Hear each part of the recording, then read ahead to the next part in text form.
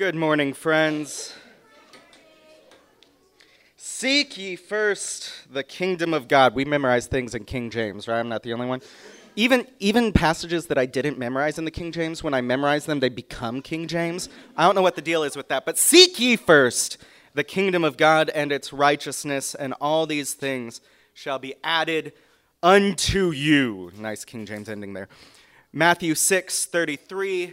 Good morning, y'all. It is great to be back at Edgewood. Y'all are a church that I brag on, that I talk about. I brag on your pastors. I brag on your worship leader, and on y'all as a congregation and the work that you're doing in your neighborhood. I'm telling all of Atlanta, you got to check out Edgewood Church. They're actually doing it. It's amazing how little you find that in the church, but y'all are actually doing the thing. So thank you, and it is an honor to get to be a part of this teaching series. I've listened to some of the sermons. Y'all have had some hitters in here, so a little intimidated again, but very glad for the opportunity. As Pastor Joy said, I have come today from Pensacola, Florida, so I've come a long way to talk about Jesus. So let's talk about Jesus, and specifically that catchy little saying of his, seek first the kingdom of God and its righteousness, and all these things will be given to you as well. Every time I read it, I'm going to use a different translation just to keep us disoriented by this. Because it's a passage that's so familiar, right? Like your grandma has this cross-stitched in pillows. If you grew up in church, it was like written in Comic Sans on the wall or something. We all have this in our head. So every time I hit it, I'm going to say it a little different to keep us just on our toes a little. And so as we dig into this passage, first we need to establish that Jesus' primary concern, his main focus, his core teaching is the kingdom of God and that it is near. That's the main thing he wants to talk about. That's the main focus of his ministry, not how to pray, not how to vote, not how to parent, not how to preach, not how to be more religious or start a new religion, not how to handle your finances, how to get into heaven, how not to get into hell, how to become enlightened, how to be a better citizen, how to get rich, how to make friends and influence people, how to read the Bible, how to govern or control the world, how to do miracles or heal or raise the dead, how to be free of depression, how to win, how to be self-confident, make your bed or lose 30 pounds in 30 days. Jesus' primary teaching was the kingdom of God, its reality, its essence, and its proximity.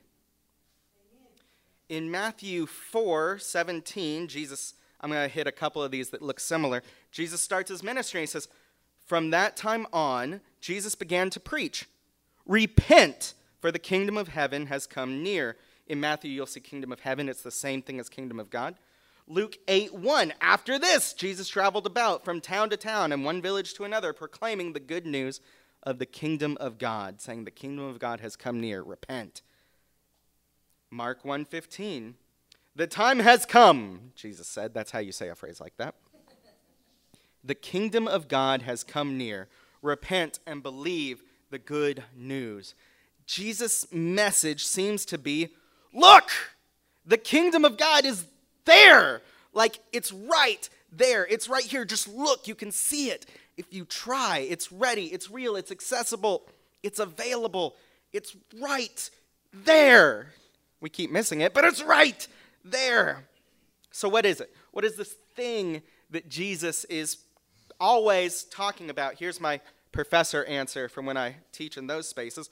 The kingdom of God is an event that happened, is happening, will happen across time and space. It's manifested in human lives by the realization of God's love layered over and actualized in our present reality, in which we are invited to subversively participate by the call of Jesus, the power of the Spirit, and the authority of the Father to make things on earth as they are in heaven, for the blessing of all the families of the earth, culminating, it's still one sentence, in the renewal of the whole creation. That's a lot. There's a reason that I write that down and hand it to students. I don't just read it to them. But Jesus makes it a little more plain, right? We have to make things more complicated. But Jesus, in Luke 4, when he starts preaching about the kingdom of God, he says that it's good news to the poor, that it's freedom for for the captives, that it's the recovery of sight for the blind, and justice for the oppressed. And he says that to proclaim the kingdom of God is to proclaim the year of the Lord's favor. That is the Jubilee. This is a concept we don't talk about in our church as much, but it's a gift given by God way back, like in Deuteronomy, to the wandering Hebrew people as God's starting to put them back into being human after rescuing them from slavery. And as they prepare to enter the promised land, they're going to set up cities and kingdoms and governments and systems and order. They're going to build a society. God demands that every 49, 50 years, there is a universal Sabbath. Everyone gets to rest. The animals get to rest. The land gets to rest. Everything takes a break. All debt is forgiven. All slaves are freed, and everyone goes back to their ancestral land that God gave them when they crossed the Jordan. And it's set up to happen something like once every generation, so that no one has to live forever in generational poverty, and no one lives their whole life as a slave. Right? That's good news, right? That sounds good. A quick aside, it may or may not surprise you to learn that even though God mandated this, we have almost no evidence that the Jubilee was ever really observed. Yeah. There are amens and there are oh my's. That is an oh my. Jesus will spend much of his teaching ministry speaking in parables, right? Parables that frequently start with, the kingdom of God is like X. And in Matthew 5 through 7, Jesus delivers his manifesto on the kingdom of God. We call it the Sermon on the Mount. And in all of these parables and in his manifesto, Jesus' understanding of what the kingdom of God looks like, it starts to emerge. It expands more and more, and we get to see more of it as Jesus goes on. The kingdom of God is what Jesus calls it when things are, to quote the Lord's Prayer from the Sermon on the Mount, on earth as it is in heaven. The kingdom of God is when God's rule materializes in our reality, when the way of love wins out, when justice takes the day. In fact, I currently host a podcast. This is now a shameless plug. I currently host a podcast with one of your other guest preachers. Me and David Gushy run the thing together. Mondays on wherever you get your podcasts. So we run this podcast called the Kingdom Ethics Podcast. And we use this ethical framework from Jesus on the Sermon on the Mount to attack different issues and questions and ethical situations that Christians in the church find themselves in. And in this framework that we've taken and made out of the kingdom of God teachings from Jesus, we have found 7 marks of the kingdom. And they operate both as goals, things to aim at, but also sort of as tells. They're hints, they're whispers, they're indications that you might have just stumbled into the rule of God. They're signs that the kingdom has broken into our present broken world. When God shows up in our world, we see, so here's the 7, deliverance and salvation. We see justice and peace, healing, restoration, and the rebuilding of communities and relationships. And we experience the presence of God. My mind, when people ask about that last one, what does it mean to experience the presence of God? I go to this old story of the patriarch Jacob in Genesis 28, when he wakes up from this revelatory dream. God has shown him something in a dream, and he's shocked awake, and he says, surely God was here, and I didn't even know it. That's the realization of the presence of God. So when we look at today's focal verse from Matthew 6, seek ye first the kingdom of God and its righteousness, and all these things shall be added unto you, we have a little bit clearer of an idea of what Jesus means when he says seek the kingdom, seek the rule of God in the world around us. We are to pursue this inbreaking of heaven, this realization of the way of love on the earth, God ruling in our reality on earth as it is in heaven. But there are 2 more parts to this verse that I find really intriguing and want to talk about. But strive first for the kingdom of God and its righteousness, and all these things shall be given to you as well. And I think we get really hung up on this last line. I think this is where churchy folks get snagged. All these things shall be added unto you. All these things shall be given to you as well. All these things will be added to you in addition. These are all different ways that I've seen the phrase translated this past week. There's some fun ones out there. Like I learned a new word from the Mace translation. It says, and all these things shall be super added. Fun old English word for like added, and then added on top of it's been super added. These will be super added unto you.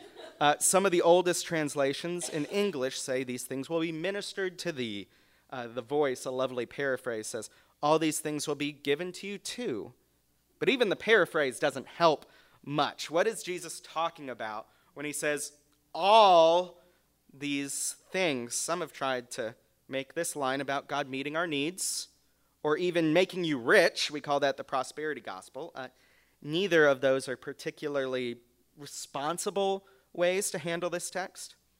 Others have tried to make it entirely otherworldly, out in the ether, something spiritual, something about heaven, or a future reward. I don't think that's what's going on either. But I think that if we're going to answer the question, what is Jesus talking about? We should go and look at what Jesus was saying. A quick aside about how the Bible works. In general, not always, but in general, you should read the Bible like a book. We would never expect Harry Potter or The Song of Fire and Ice or The Ashen City, The Lord of the Rings, Moby Dick, or Goodnight Moon, or whatever, to make sense one sentence at a time.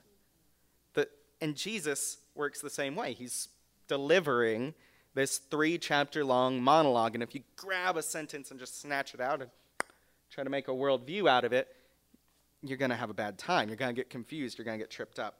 So chapter 6 of Matthew, where this passage comes from, it's the middle section of that Sermon on the Mount, that kingdom manifesto.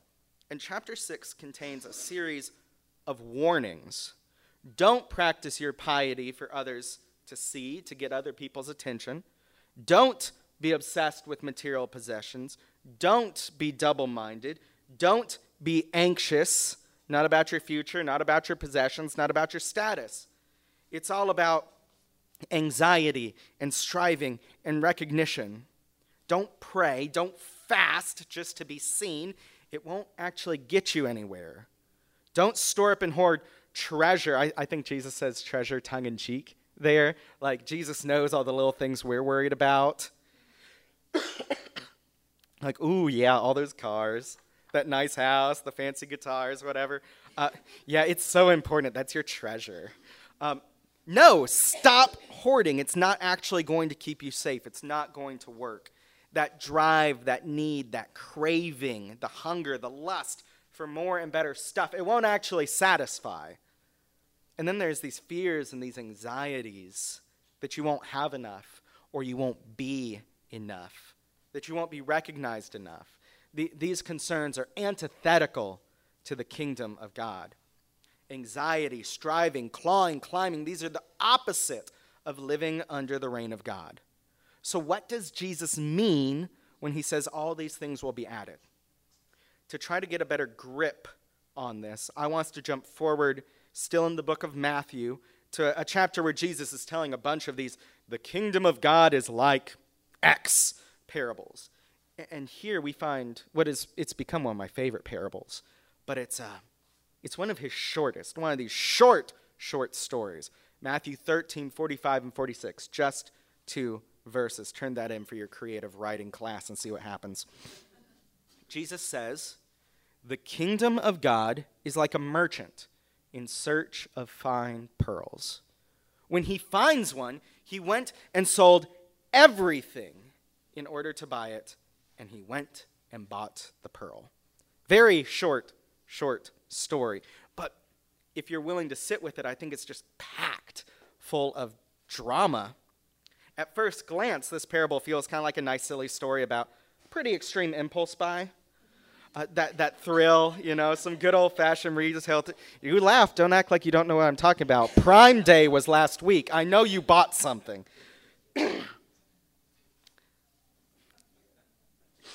in Jesus' parable, the merchant discovering this most valuable pearl he's ever seen. So his whole life, he's a pearl merchant. He's out looking for good pearls, and he finds the best one he's ever seen. And he sells everything, the parable says, in order to possess it.